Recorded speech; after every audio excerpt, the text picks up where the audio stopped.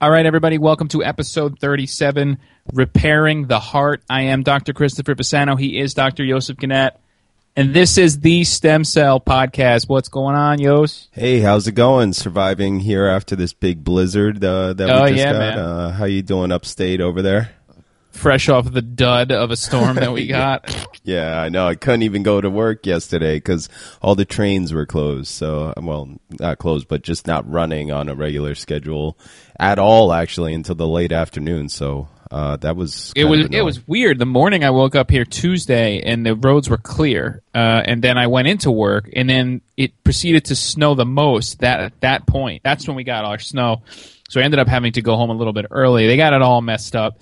And Yosef and I will rant about this a little bit later on in the show. But we're talking about the heart today, the vasculature. We have a great guest, Dr. Christine Mummery from the Netherlands, and she's going to tell us about her work using stem cells as a way to create heart and vasculature, artery, veins, things like this, for therapeutic. The one that comes to mind obviously is heart attack or myocardial infarction, but obviously there's a lot of others. So we'll talk to her about that, right? So she's also the editor-in-chief of Stem Cell Reports, which is the official journal of ISSCR. So we can talk to her about both her hats there. Yeah, we've definitely quoted, like in the roundups, a lot of articles from that journal. So it's good to have the editor-in-chief on. I don't know how she has any time to do both, have a lab and be an editor-in-chief. Most of these journals have like people who are, that's not their only job. They're also heads of labs. Exactly. So and that's their job. I know. I don't know. We'll talk to her about it. We'll talk to her how about the journal's doing, because it's a relatively new journal. I like you said, we talk about a lot of them on the show. I read them. I think they're great. I think it's a good format. We'll talk to her about kind of why the journal was made or created. All right. So we are the Stem Cell Podcast. Everybody knows that. We are the official podcast of the International Society for Stem Cell Research, the ISSCR. Yosef and I booked our flights for Sweden. Yes. Looking forward to Stockholm. Stockholm. Yosef and we're going to go to Iceland for a little bit. Check it out. Check out the Northern Lights. Yep. That should be fun before we hop on over to Sweden. Everybody out there, if you're not going to Sweden, you should go. And if you haven't booked it yet, go on and register. Save some money by registering early. Go to ISSCR.org. And you can register for the meeting there. Yosef and I will be on the floor there podcasting. Grabbing people, pulling people aside, and doing some interviews like we did last time, which is a lot of fun. You'll hear like the latest science from all the big names and smaller names, and everyone will be there, so you should be there too. Let's see. So everybody listening right now, I need you all to go to stemcellpodcast.com, and I need you to enter your name and email right there on the homepage. We've put a lot of work into trying to make things easier for you guys, and we try to. One of the things that's really important on the show is we give you all these papers, right? We do our roundup, and it gives you a chance to get a kind of a Cliff's Notes of what's new, what's kind of what we think is cool. And it saves you time. You can just kind of go online and you can find it after every episode. But if you enter your email and name in, what we'll do is we'll send you out a newsletter, and the newsletter contains all of the links to the past, 3-4 shows.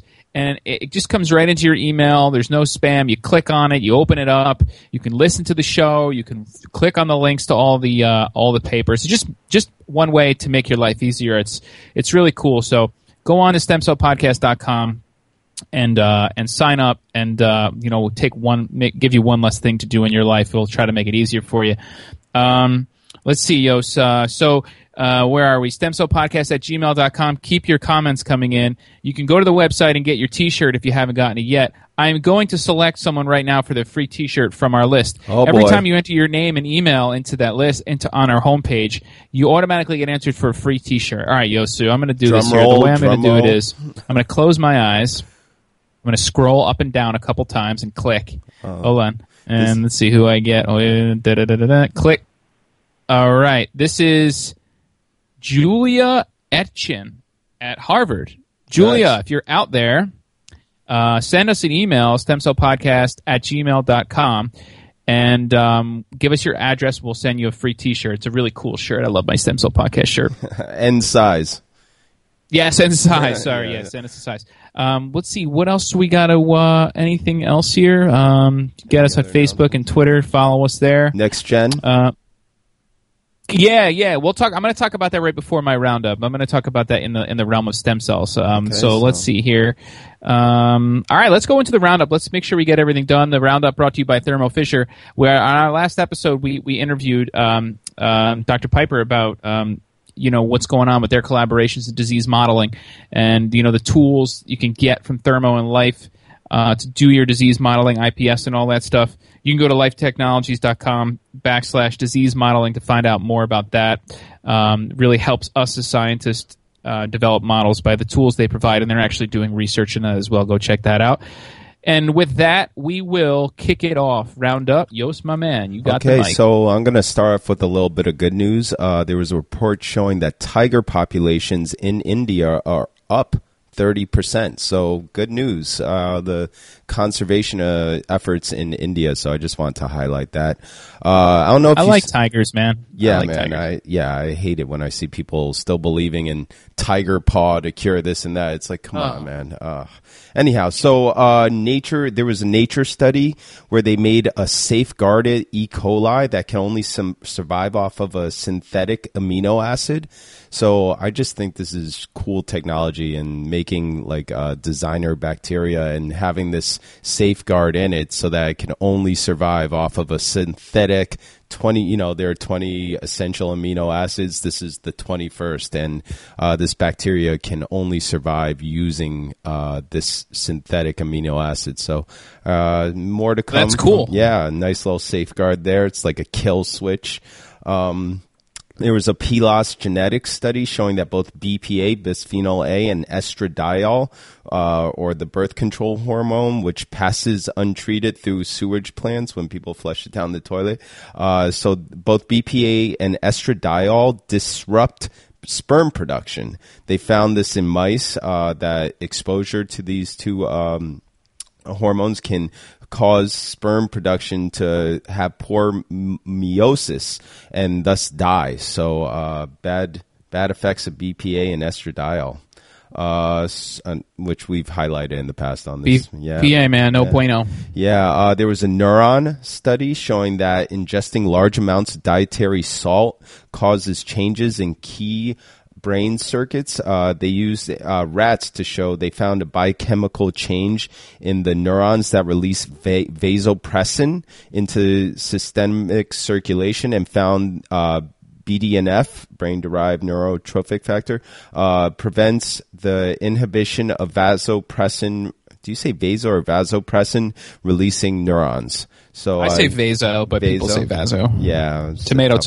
Yeah, it's like mesoderm, mesoderm. So you can find that in Neuron. There's a British Journal of Clinical Pharmacology study showing that taking a hormonal contraceptive for at least 5 years is associated with an increase in developing rare glioma. So some of these GBMs, there's hormonal like estrogen. I think there's the rates of GBM in women are higher, but I have to double check on that. And this may be, talking about that signaling. So using these hormonal contraceptives may have an effect on the rates of glioma. So in women. There was a molecular cell study showing that a protein called CSGC in E. coli inhibits amyloid curly formation inside the cell. So E. coli, beta amyloid and Alzheimer's and all these other neurodegenerative diseases, E. coli make a similar amyloid protein called amyloid curly, but it only forms on the outside of the cell and not inside the cell. So, and it helps the bacteria to anchor onto things like kitchen counters and intestinal walls. So this is a protein target. The fact that it inhibits amyloid formation inside the cell, this could be a target, something that can be exploited for neurodegenerative diseases, these amyloid plaques that form. So using a similar approach, using CSGC also inhibits beta amyloid. So this could be a way of attacking neurodegeneration. So you could find that in molecular cell. I didn't know that about amyloid formation. I didn't in know that bacteria. either. Yeah. So New England, there was a New England Journal of Medicine NEJM study, showing that people who smoke high voltage e-cigarettes have greater exposure to formaldehyde than those who keep the voltage low. So sometimes people turn that voltage up to get a more of a, I guess, stronger puff from the e-cigarettes, and that is actually leading to more exposure to this potential carcinogen formaldehyde. So keep that in mind, e-cigarette smokers, keep that voltage low. There was a Journal of Applied Physics study where they made metal so resistant to water that the droplets of water bounce off of it like basketballs. Did you see this video? I can't wait to post this on the website. They used a powerful laser to etch minute micro and nanoscale patterns onto brass, titanium, and platinum.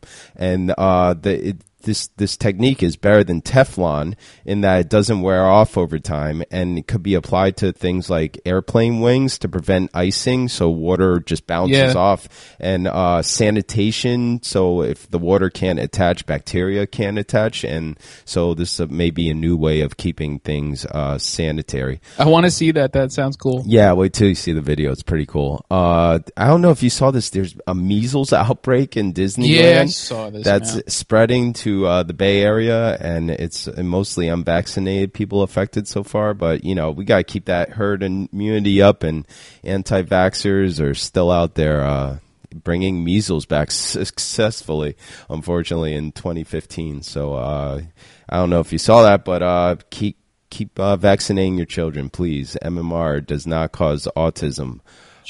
Vaccine.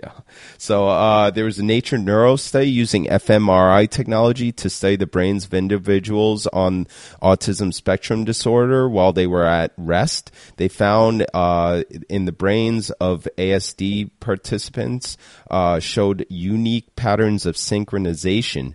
The brains of control volunteers all showed similar connectivity patterns. Among the volunteers with autism, however, the connectivity patterns were very different in the individual and unique to different regions of the brain. So the researchers described the non-autism spectrum disorder brains as conformist, quote unquote, compared to the autism group, which they referred to as idiosyncratic. So you could find that in Nature Neuro using fMRI to identify autism brains at rest. So that's a new signature that they're describing. Idiosyncratic signature. I know. Idiosyncratic. I like that word. Yeah, there was an oncogenesis study showing how prostate cancer cell enzyme called SUV39H1 and histone modification is altered after exposure to sulforaphane, which is a broccoli compound, and so after exposure to this compound, it usually produces cytotoxicity in prostate cancer cells, and they outline how this happens with all the histone modification that comes with it. And there was a current biology study. I don't know if you saw this. They trained macaques to recognize themselves in the mirror, which brings up, this is one of the tests how they describe consciousness in animals, and only a few animals can recognize themselves in the mirror and not like attack their reflection, thinking it's another creature. So basically, they can train this sort of consciousness in the macaques. I know that dolphins and elephants can do this, and chimps, but now this particular species of macaque can, although they can't do it natively, they can be trained. So after 12 to 38 days of training, 5 out of 7 monkeys touched an odorless mark applied to their faces when they looked at themselves in the mirror. So so I guess 5/7 of macaques can learn to recognize themselves. And sort of, can you imagine just sort of being trained into consciousness? It's sort of an intriguing. Yeah, that is kind of interesting. Before you were trained, you were just part of the masses, and now you're an individual. I just thought that was cool. And I guess I'll end it there and maybe just give a shout out to let's see here. There was one other thing I want to highlight. Yes. Now that it's flu season, there's a morbidity and mortality, the weekly report estimating that getting the flu vaccine this season reduces the risk of going to the doctor because of the flu by 23% among people of all ages. So we're in the H3N2 flu season, which is like, it's in its peak right now. And this H3N2 is not part of the vaccine, so it's only 23% effective this year. So you still get the flu vaccine, but it's not, it's only 23% effective. Have you gotten the flu this year? Have I gotten the flu? Yeah. No, I have not. And you know what? I haven't gotten the shot, and I'm totally meant to.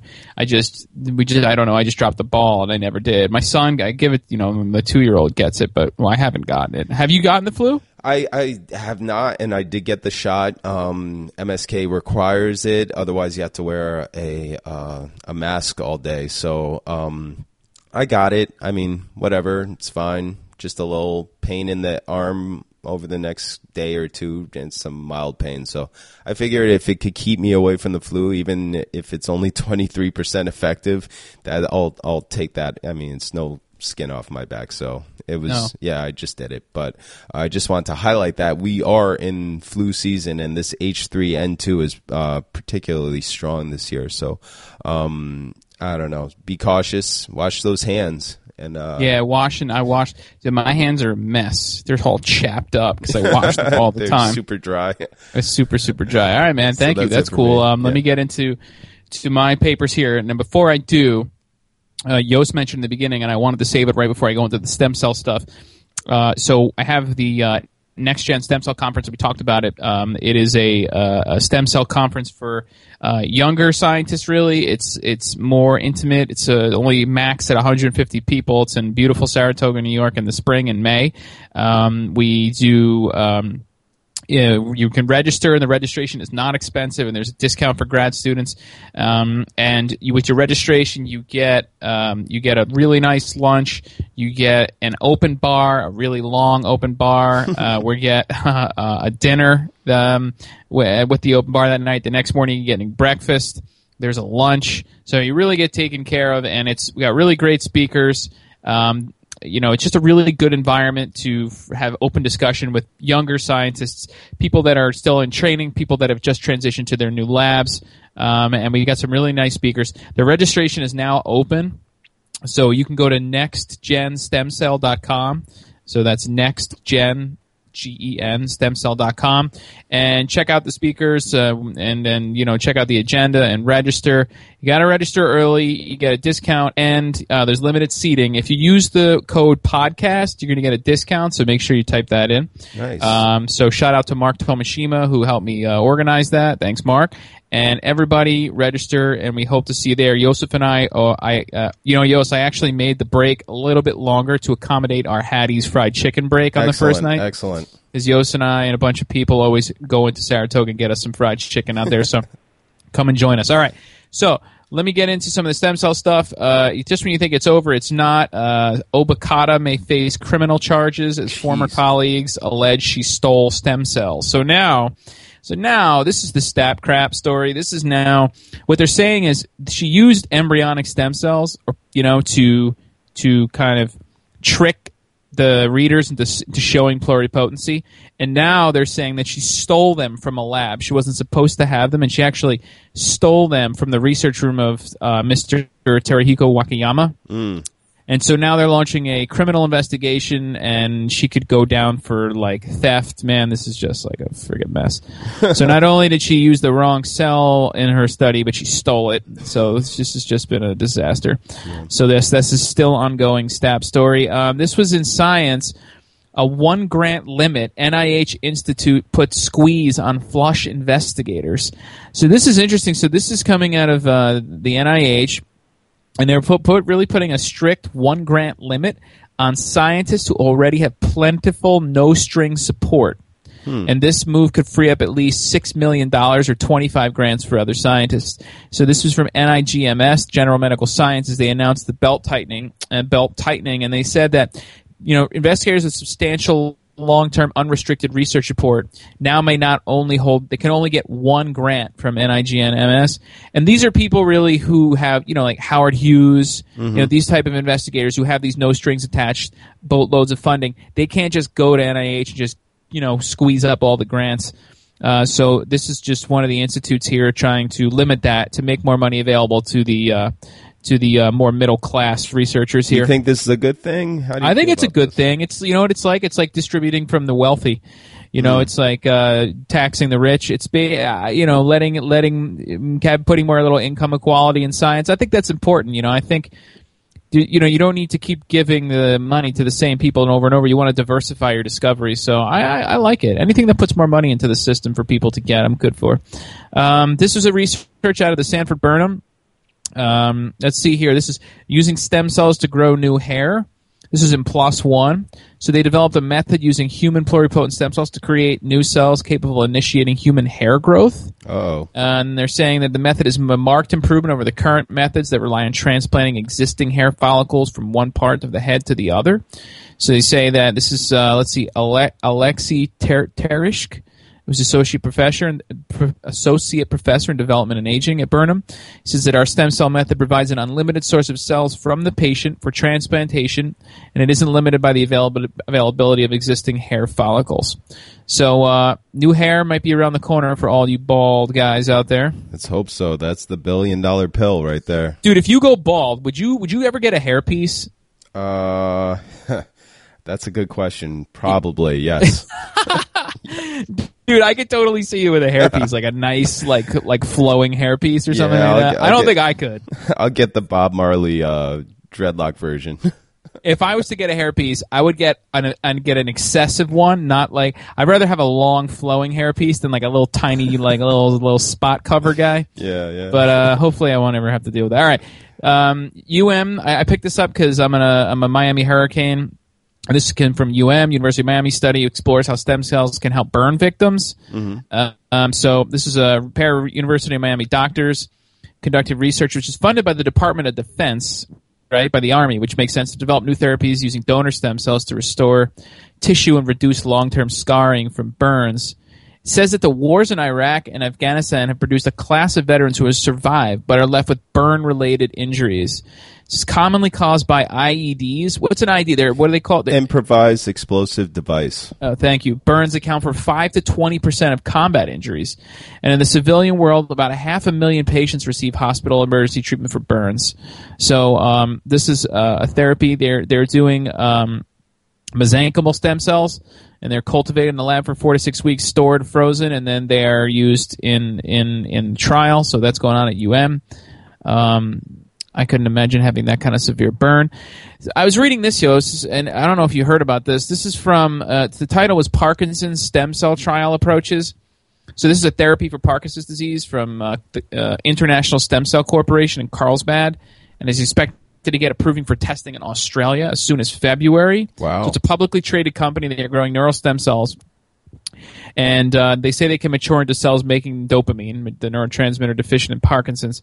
And they plan to implant these cells into the brains of Parkinson's patients, which is kind of weird to me, man, because it's not a differentiated cell they're putting in. It seems like they're putting in the neural stem cells, which we know are very proliferative and can divide, and that could possibly be a bad situation. And so it says, if approved, the trial will be the first of therapy with the company's cells derived from unfertilized or parthenogenetic human egg cells. Can you explain everyone what the parthenogenoid is, Yos? Yeah, it's kind of like the technical definition is the polar body doesn't excrete and the egg from the egg, and so it's sort of like you cloning yourself. It happens to some lizards and sharks. It'll happen where basically the female, when the oocyte matures, the polar body goes away and you're left with half a genome. Whereas this doesn't happen in parthenogenic lines. The polar body stays, and you have a full XX genome, essentially a clone of the egg. Okay, yeah. That's like some hardcore biology stuff there. It's really like asexual reproduction, right? Yeah, basically. There's no male, like you get an offspring from an unfertilized egg, and So this is where they get their cells from, and they're choosing Australia to do the trial because its regulatory agency is more interactive than the U.S. Food and Drug Administration. I don't know what interactive means. I guess they're saying that like it takes a really long time in this FDA, and over there it's quicker. Well, that's what Wu Suk Wang, when even though he I guess faked the cloning of the first human, he did create the first parthenogenic line. Yeah, he did. And he did clone man's best friend, even though he didn't clone man. So let's see. The next year, I saw that BPA paper Yost talked about. I'm intrigued by BPA, so I always pull something up. This was in let's see here. This was a study. This is promising use of nanodiamonds to kill chemo-resistant cancer stem cells. So there's a hypothesis that the cancer stem cells are they're refractory to kind of chemotherapy, chemo-resistant. Mm-hmm. And so this was a research team led by Edward Chow in Singapore, and he used nanotechnology to repurpose existing chemotherapy drugs as effective agents against chemo-resistant cancer stem cells. So basically what they did was they took this drug, I'm trying to find the name of the drug, they used this drug called ipirbicin. It's a chemotherapy drug, and they attached to a nanodiamond, which is a carbon structure with a diameter about 5 nanometers, to develop a nanodiamond drug delivery complex. And they found that while both the standard chemotherapy drug as well as the one that is coupled to the diamonds were capable of killing normal cancer cells, only the ones coupled to the nanodiamonds were capable of killing chemo-resistant cancer stem cells, preventing secondary tumor formation. By the way, don't buy a nanodiamond for your future wife. She may not I don't even know what the hell a nanodiamond is. It's just a really small diamond. Yeah, I'm assuming so. Yeah. But I guess they're good at killing tumor cells. So that's cool. Repurposing a drug with the nanotechnology. This is in Stem Cell Translational Medicine, defined culture of human embryonic stem cells and xeno-free derivation of RPE cells, or retinal pigment epithelium, on a novel synthetic substrate. The RPE is real hot. It's putting it, AMD, macular degeneration. It goes bad, so we can make new RPE and put it back, restore vision or keep vision at bay so it doesn't get lost or you go blind. So here they've created this kind of xeno-free it's a xeno-free method of creating RPE from human embryonic stem cells. That's in Stem Cell Translational Medicine. Couple more here. This is a little kind of an article out of the Harvard Gazette highlighting a paper by Len Zon's group in the journal Cell, and its imaging captures how blood stem cells take root. So, Len uses those zebrafish. Remember when he came on, he told us that story about that drug, that zebrafish drug deal that he had, someone drove him, he had to pick up, like zebrafish on the side of the road or something like that. Highway, yeah. That was really funny. Check that out on a previous episode. That was a good story. So they use these zebrafish because they're see-through, and you can see how the blood, is generated. And in Cell, they described a dynamic system that offers several clues for improving bone marrow transplants in patients with cancer, severe immune deficiencies, and blood disorders. And they got some really amazing videos. I mean, you got to check this out. It's like they show how the cells are moving through. I mean, it's crazy. So we'll put the link up, and you can check it out. It's really, really awesome. So that's that was in Cell. And then finally, I thought this was interesting, epigenetic predisposition to reprogramming fates in somatic cells. So people are always trying to find out what makes the reprogramming process better. How do you when you add the 4 factors to a fibroblast or skin cell, what's determining whether or not the cell actually reprograms? And so they looked at epigenetics, and they actually show here, Yost, that they find that it's not really so much about cell cycle and how fast it's dividing, but they suggest that there's this, it's an the epigenetic status of the cell really is what's important in allowing it to be reprogrammed by the factors, and they can manipulate that using, polycomb inhibitors and things, and they can modulate the fraction of IPS-forming lineages. So that was in EMBO, so we'll put that up there. So nice. I think we should just stop here and move to the next portion of the show. Okay, Chris, why don't you bring on our guest? Okay, so our guest today is Christine Mummery. She's a professor and chair of developmental biology at the Leiden University Medical Center. And Dr. Mummery's lab focuses on some really cool things. Joseph, as neural biologists that we are, it's always fun when we have someone on who's not in the neural field to educate us and everybody out there. And her lab really looks at using pluripotent cells and differentiate into cardiomyocytes and vascular cells. And she's also doing a lot of trying to develop cardiovascular disease models in mouse and humans using these cells. And she really, pioneered some studies on heart muscle cells, these cardiomyocytes made from human embryonic stem cells, and was really one among the first to inject them into a mouse after a heart attack. And I'm excited to ask her about this field in the world of heart attack. I know a lot of our audience would like to understand how stem cells could be useful there. In addition to running the lab, Dr. Mummery serves as the editor-in-chief of Stem Cell Reports, which is an open access journal published by Cell Press, and that is the official journal of the International Society for Stem Cell Research. So we will talk to her about that as well. Dr. Mummery, thank you so much for joining the show. How are you doing? Good, and it's a pleasure to be here.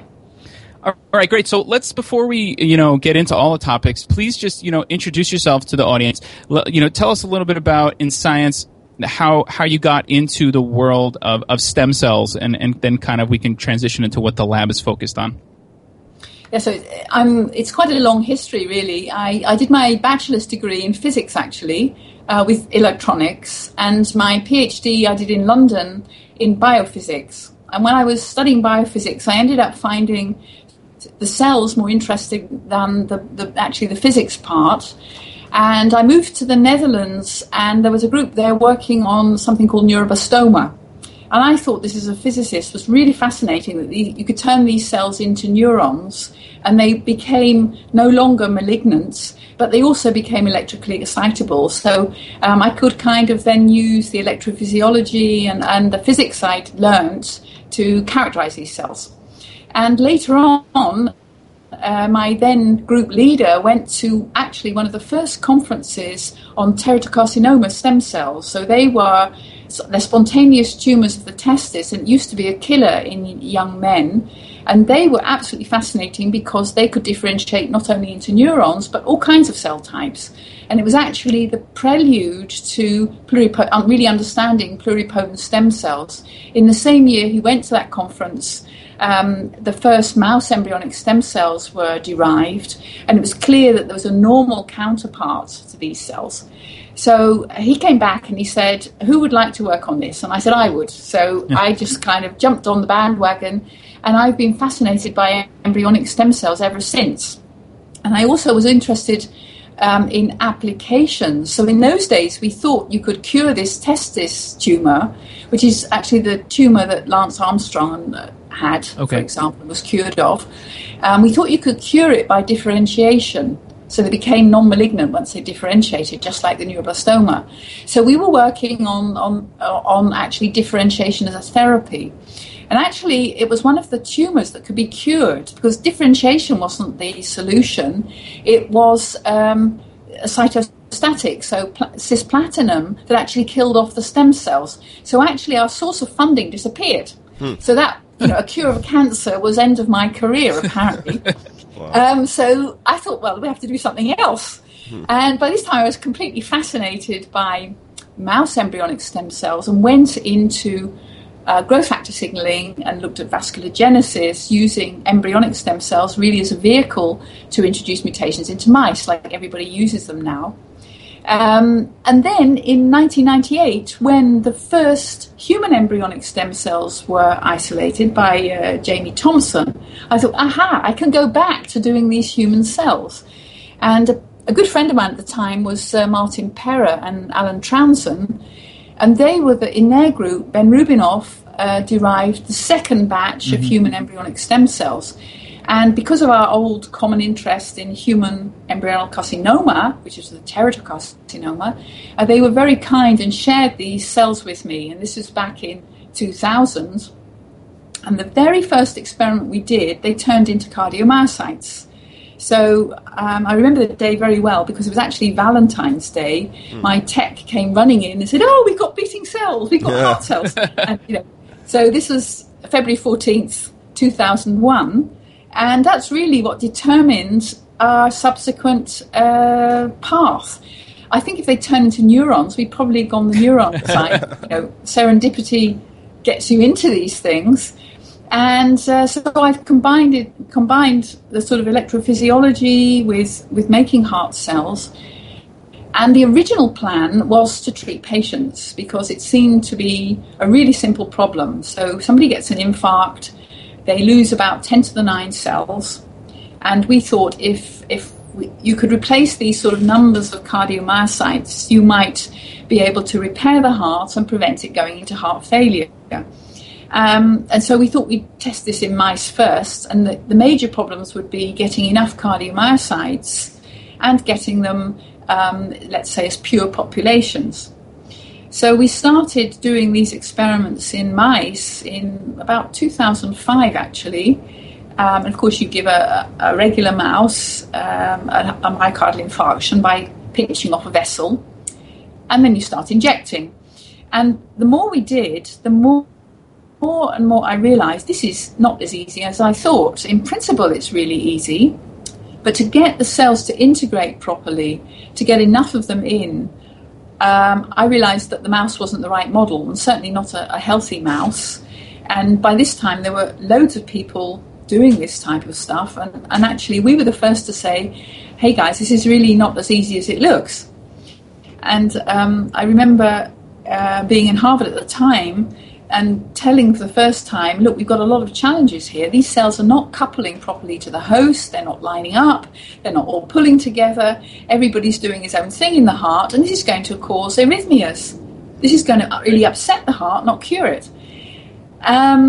And there were a couple of people there. I was quite encouraged because in Harvard they kind of liked people being honest, and they said this was real intellectual honesty to say it's not going to work. So I, after working on this, spending about 100,000 euros on mice and a lot of time, we stopped doing it. And I just really started reporting all the caveats and the problems, but I still thought making heart cells, human heart cells, must be useful for something. And then started realizing that many drugs were not working well because they were having side effects on the human heart that were not being picked up in animal models. So then we moved away from actually using the heart cells as a cure into moving them into disease modeling. And then at the same time as in Harvard, of course, Shinya Yamanaka published the first papers, and we got, in Harvard they were caught up in what we called IPS fever, sort of took off there, and I thought, oh well, let's go doing that. And we could use all the protocols that we'd used to do, and developed in human embryonic stem cells. They work perfectly in iPS cells. So then we have this whole repertoire then of iPS cells from patients with genetic cardiac diseases that we had no way of understanding what the mechanism was, and we could make these beautiful iPS-derived cardiomyocytes, and we could look at the electrophysiology and actually use all the stuff we developed over very many years to study them. And I think we've been able to get quite considerable insights into how and why drugs are toxic to human cardiomyocytes and not necessarily to mouse, how arrhythmias, so abnormal heart rhythm, occurs. In a country like the Netherlands, for example, we have 16, 17 million people. There's a million with heart arrhythmias. So you don't die of it, but it's very annoying. And we don't know why some drugs work and some don't. So we're trying to figure that out. So I'm sorry to cut you. These arrhythmias, they're syndromic arrhythmias. Like there's genetic. It's not just a random event. You're born when you have an arrhythmia. These are kind of Mendelian. These are genetic diseases that have arrhythmias. Is that right? There's two sorts. So the philosophy is that by studying some of the rare genetic forms that are familial and inherited, we're going to get insight into the sporadic forms. That's basically what we assume. And that's proving in some areas to be quite true. Mm-hmm. Look at Kevin Egan's work on ALS or some of the vascular diseases.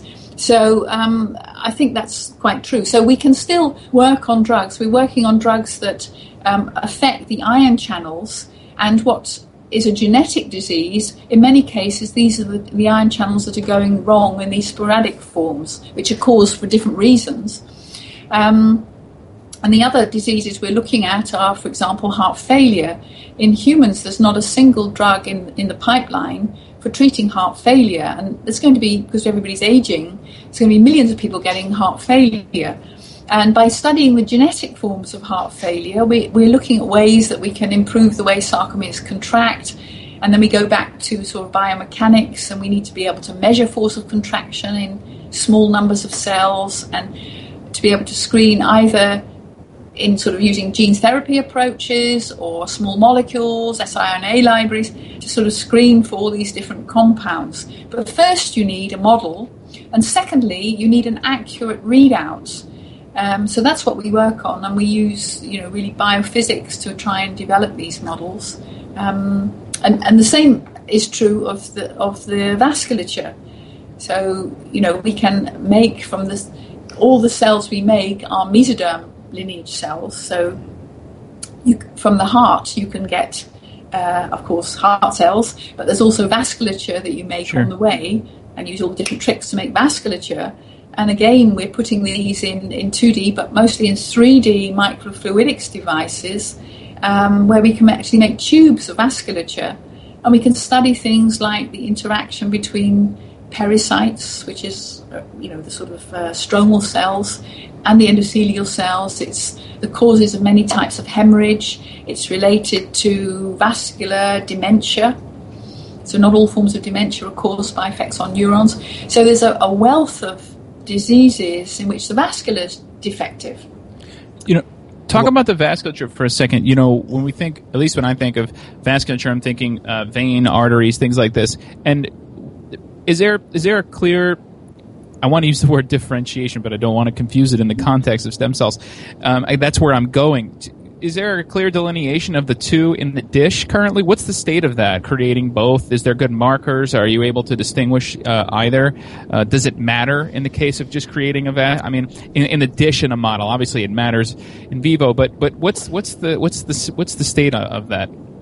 Yeah, so I can say what our ambition is. We would like to make all the endothelial cells of the body. So not only capillaries, arteries, and veins, but also fenestrated, brain, all different tissues. And distinguish arterial and venous, and we can make embryonic forms, but basically you have to follow development. So some endothelial cells, for example, in the embryo are formed in the yolk sac, right? So they're different from the ones that are formed from cardiac progenitors. So they go in a stepwise way through different stages of markers. It's a question of timing, it's a question of the growth factors you add or take away, signaling you block. And by using different concentrations and combinations, we're beginning to be able to distinguish the different subtypes. And although we don't really know whether that's essential, let's say in our disease modeling, intuitively you'd like to have the right endothelial cells and the right smooth muscle cells to go with it, because from development we know of at least, probably 7 different developmental origins of smooth muscle. They can be neural crests, they can be all kinds of origins. So we're trying really very accurately to get the right combination for each disease. And then, of course, add in, so many diseases are caused by inflammatory responses in the vasculature system. So we can add in vascular cells, we can add in diseased vascular cells or molecules, so in various combinations. But the clue is always a deep understanding of development and which steps the cells go through. So it's, sort of general philosophy in stem cell research. Right. You try to biomimic what happens in the embryo, whether it's for neurons or blood cells, whatever. Yeah, on the flip side of that, I guess I would ask in terms of the nervous system, the innervation coming from neurons in the brain, how does that, like in terms of disease modeling or even therapy, like I've seen some of these videos where they have scaffolding of the heart hollowed out and then they seed them with cardiomyocytes, and I'm just wondering, how do you replace a heart at the innervation coming from the nervous system? How's that going to integrate? And also speaking to your disease modeling in a dish,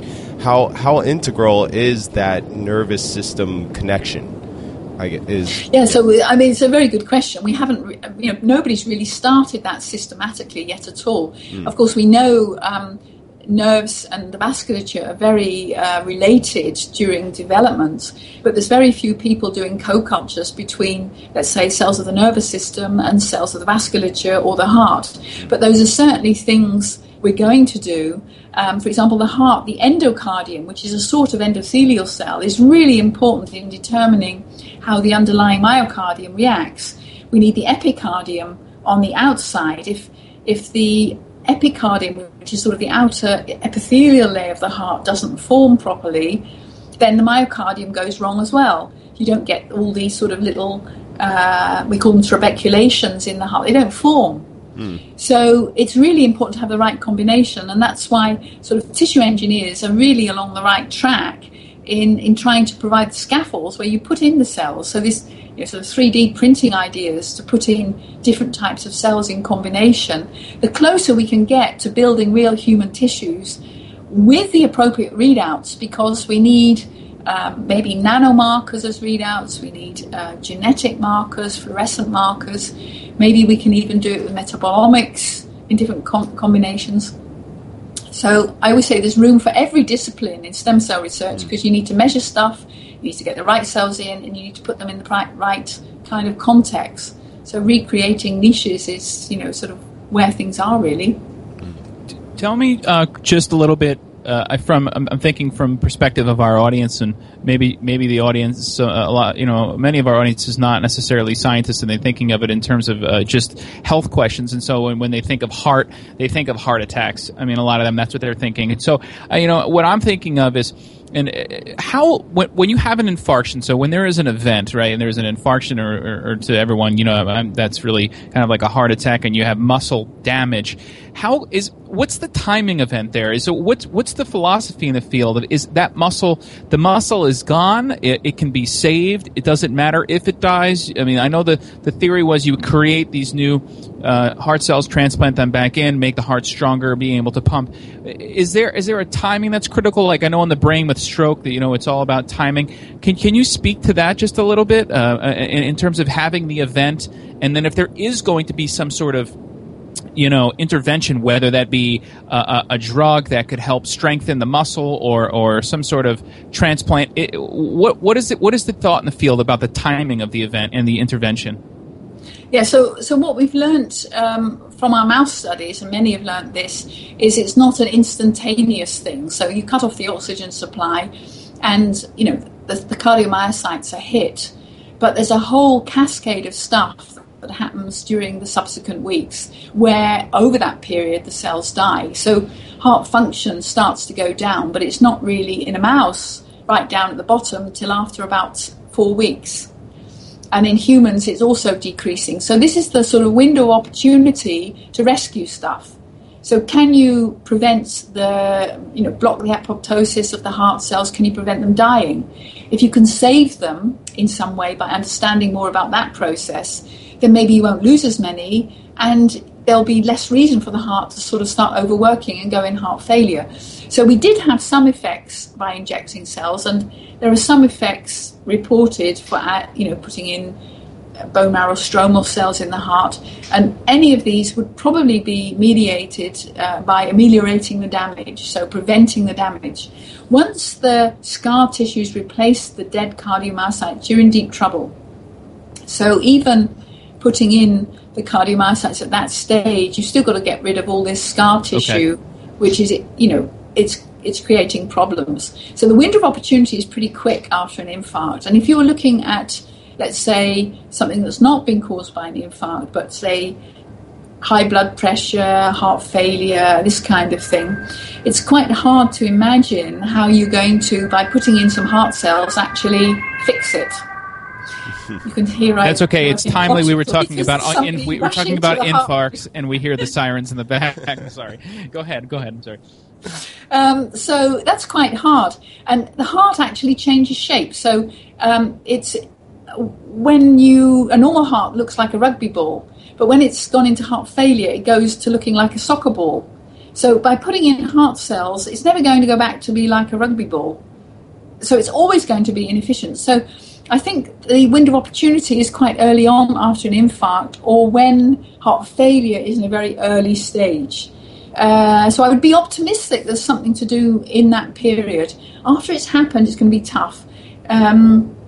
At most, we can perhaps find drugs that increase the contraction of the heart, and which is why we like looking at these genetic models based on iPS cells of heart failure, because if we can find any way of making the force of contraction, even with a fairly deformed cardiomyocyte be bigger, we will have a treatment for heart failure. Okay. And I have a question about the differentiation. So when you take human stem cells and try to make heart tissue, I've actually seen it before in the dish, and it's very shocking when you see these cells all contracting all at once. And mine was by accident. I just had a small part of the dish that had these cardiomyocytes. So when you make this happen, presumably it's a lot more efficient than the accidental tissue I got. But can you talk about the markers? Is it just the whole dish is contracting? You have a 10 centimeter dish sort of moving in the incubator, or how? That's right. Well, in the beginning, people didn't know what to expect, and you looked in the microscope and you could just see it about moving. Yeah. And then we were happy. But now we can get whole sheets of these things. So we used to have to make aggregates, so embryoid bodies. Mm-hmm. But now you can do it in monolayer without any sort of feeder cells in defined conditions. You get these whole sheets moving. It's totally amazing. You can almost get seasick on it because you see these waves of contractions going cross-synchronously across the dish, and it can be quite a big dish. It can be like a 6 centimeter or even bigger 12 centimeter dish where you see this gold wave going over it. It's fantastic. Wow. So I still call them my fundraising films because really sits up and they see, wow. Everybody loves to see the beating cells in the dish. Yeah, and that's but, the sort of die-hard stem cell scientists say, like, you're going to show the beating cells again, are you?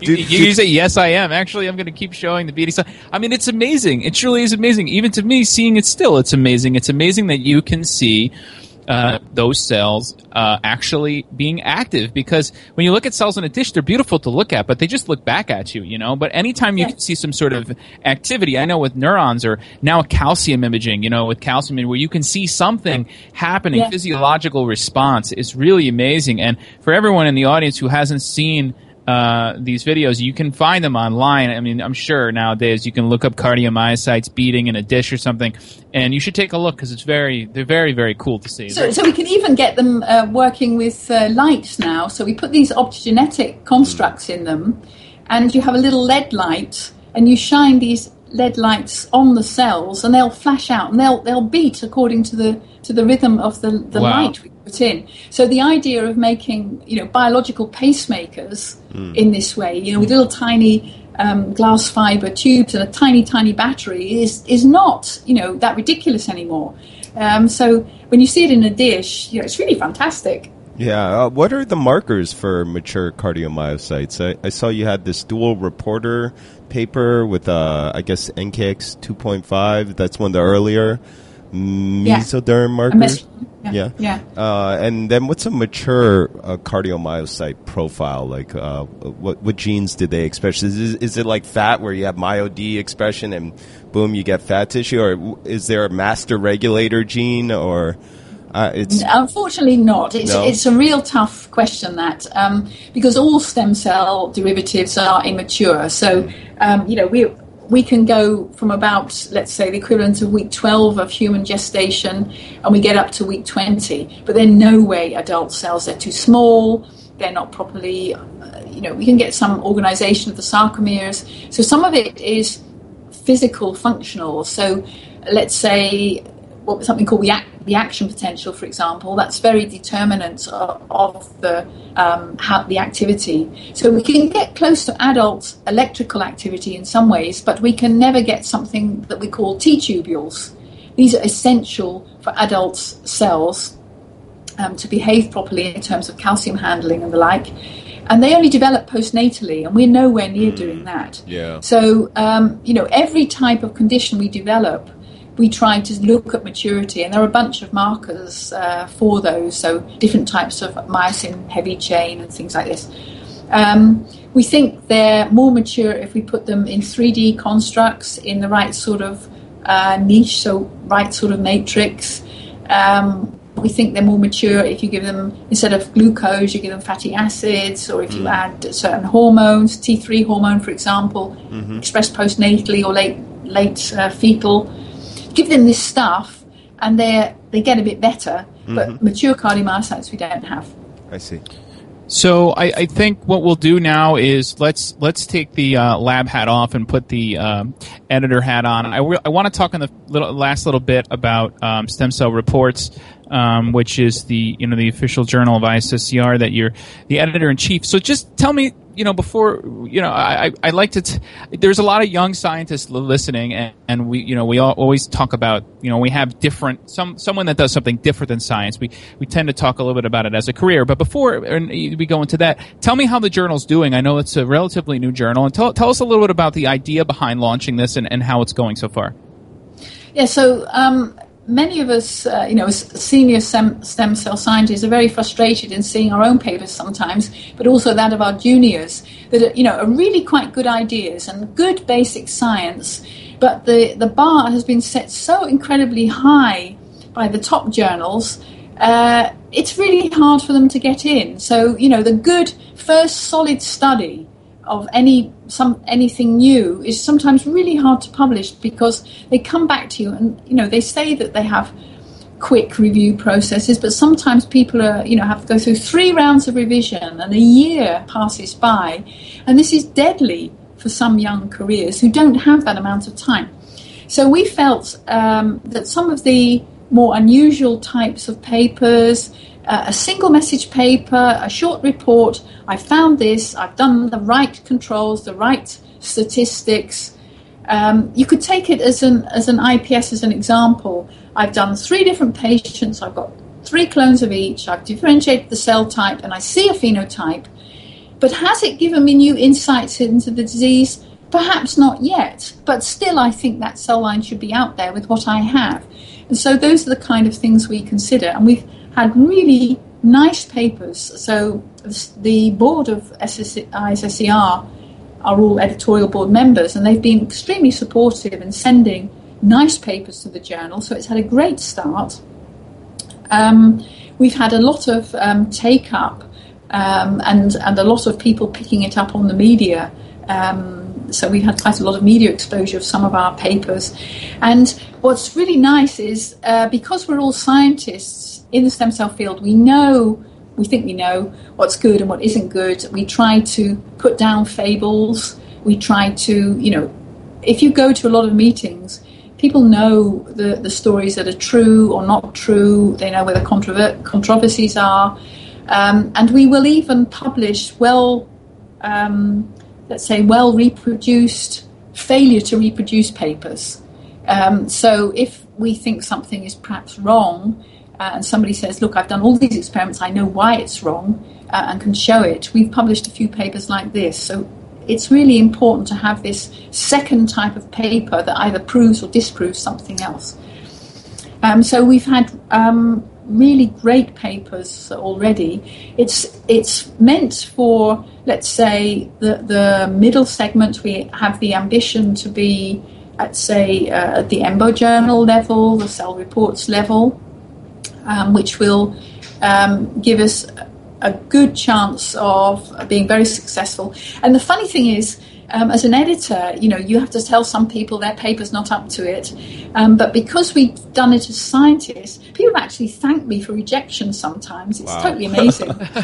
Because they said, I'm really glad you suggested this, and we're going to do it, And we don't allow impolite or unprofessional criticism of papers.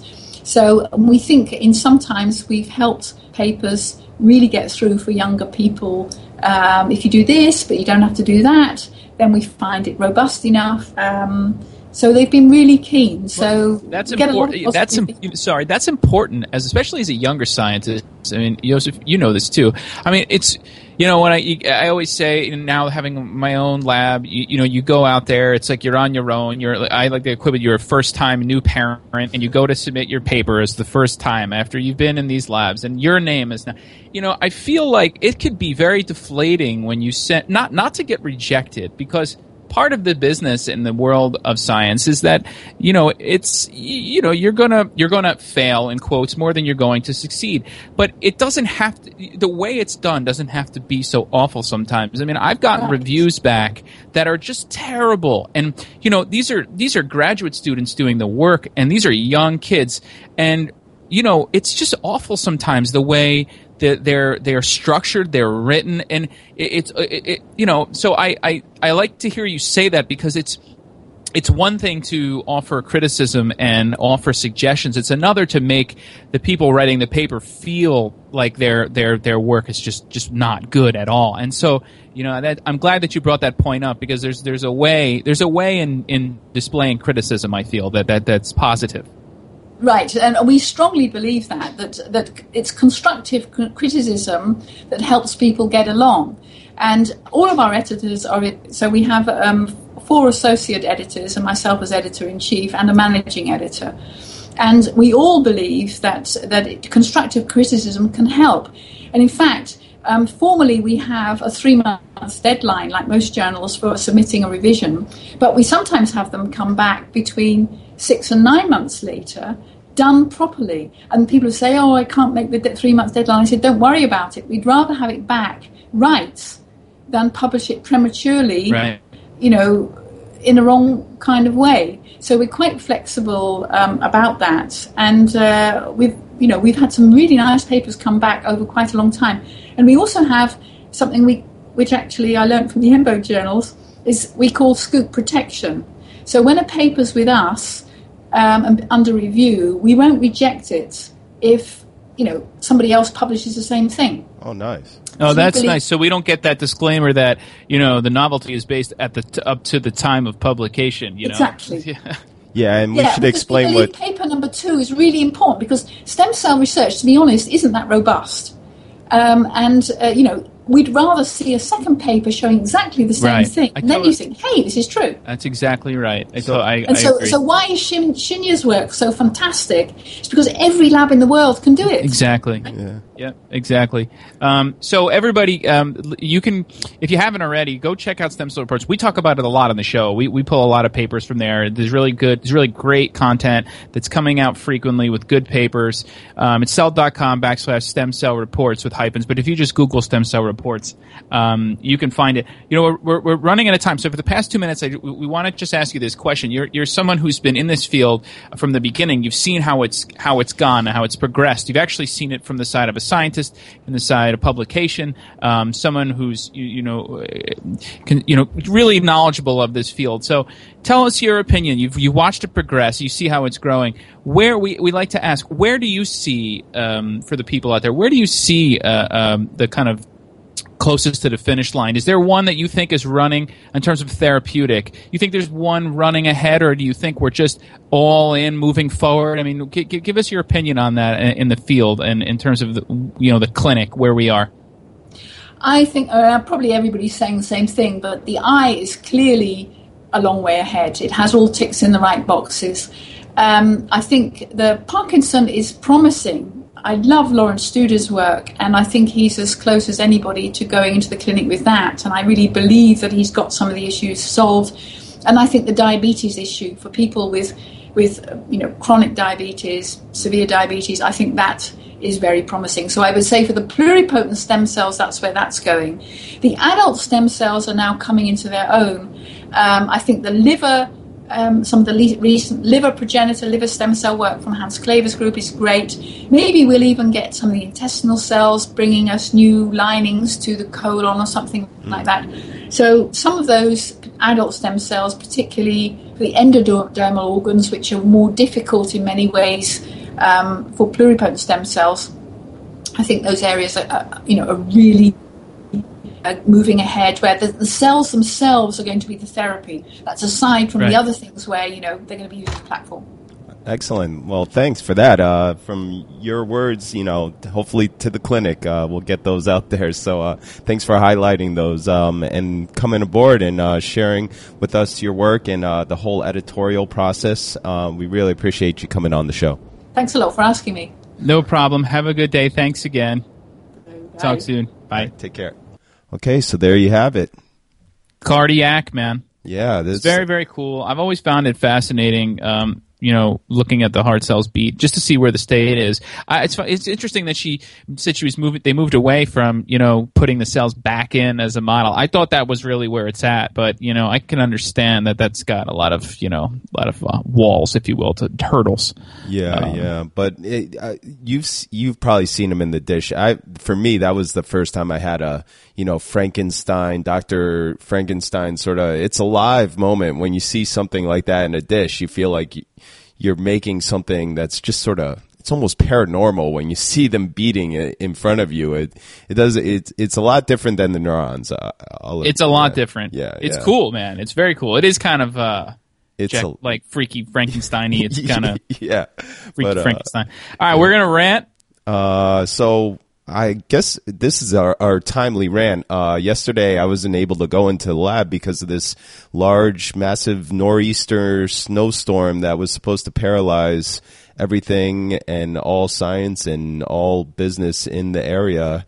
And I guess we're going to rant what a dud this storm turned out to be. All the mass transportation was closed. I actually now have food in my fridge, which I never have because I had to prepare for, the blackout and the loss of everything, just not being able to get food. So I guess we're going to rant about false alarms. Yeah, we're going to rant about it. It's ridiculous, man. I mean, look, Boston, I know you guys, if you're listening in there, I know you're like, I don't know what the hell you guys are talking about. We're under 4 feet of snow. Yeah. But, these weather reporters, what are they, meteorologists? Yes. I don't understand why they can't just say something to the effect of, look, we don't know. All right? We don't know. It could be bad. It could be up to here. But, we don't really know. Instead of coming on and saying, like, you're going to die, everybody needs to hunger. They just make this so dire. The mayor of New York City, this is one of the worst storms in the history of New York City ever, and then it turns out to be like 6 inches of snow. Yeah. Do you think this is some sort of conspiracy, Yost, to get the everyone out and shopping or something like that? WNYC brought on a meteorologist to explain how something like this can happen, where they predict 2 feet and we get like 8 inches. And they were saying it's basically the difference of 30 miles, where you have the eye of the storm, if you will, being off by 30 miles. That's the difference between New York City getting hit and all of eastern Long Island.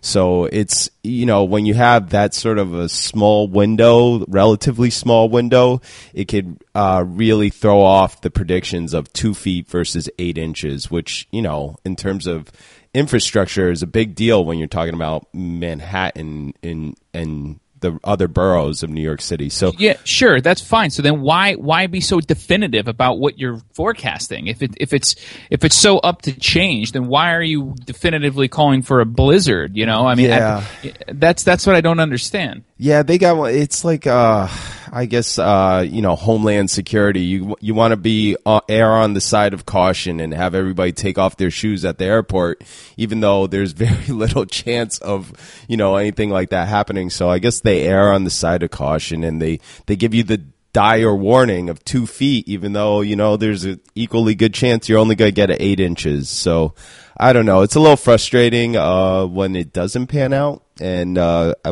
feel like everybody feels gypped. But it was nice as an adult to have it felt like a snow day. Snow day, yeah. Like an adult snow day. I went in up here. We didn't really get a lot, and then actually Tuesday we got it worse. I'm just thinking though, like these meteorologists, man, they got it really made. They get paid to make predictions that most of the time don't pan out. And then when it doesn't pan out, we rant about it, and then we tune in tomorrow to find out what the weather's going to be like. If science worked that way, if I got paid and was lauded for making scientific predictions and discoveries that just ended up not being correct, but nobody cared and just kept reading about my work, I mean, this would be a different industry, right? Yeah. It's like baseball. Baseball players, if you're batting 300, you're an awesome baseball player, but that means that you're, the other 2/3 of the time you're not hitting the ball. Yeah. It's one of these professions where, you just take the risk and nobody cares. We complain about it, but well, this meteorologist was saying this is the only field where the scientists predict a new theory every day about a storm, there are always, every day is a new theory. It's a prediction. It's a hypothesis on a daily basis, essentially. So I guess we're left with this field, even though it seems like, I could now look at Doppler on my phone.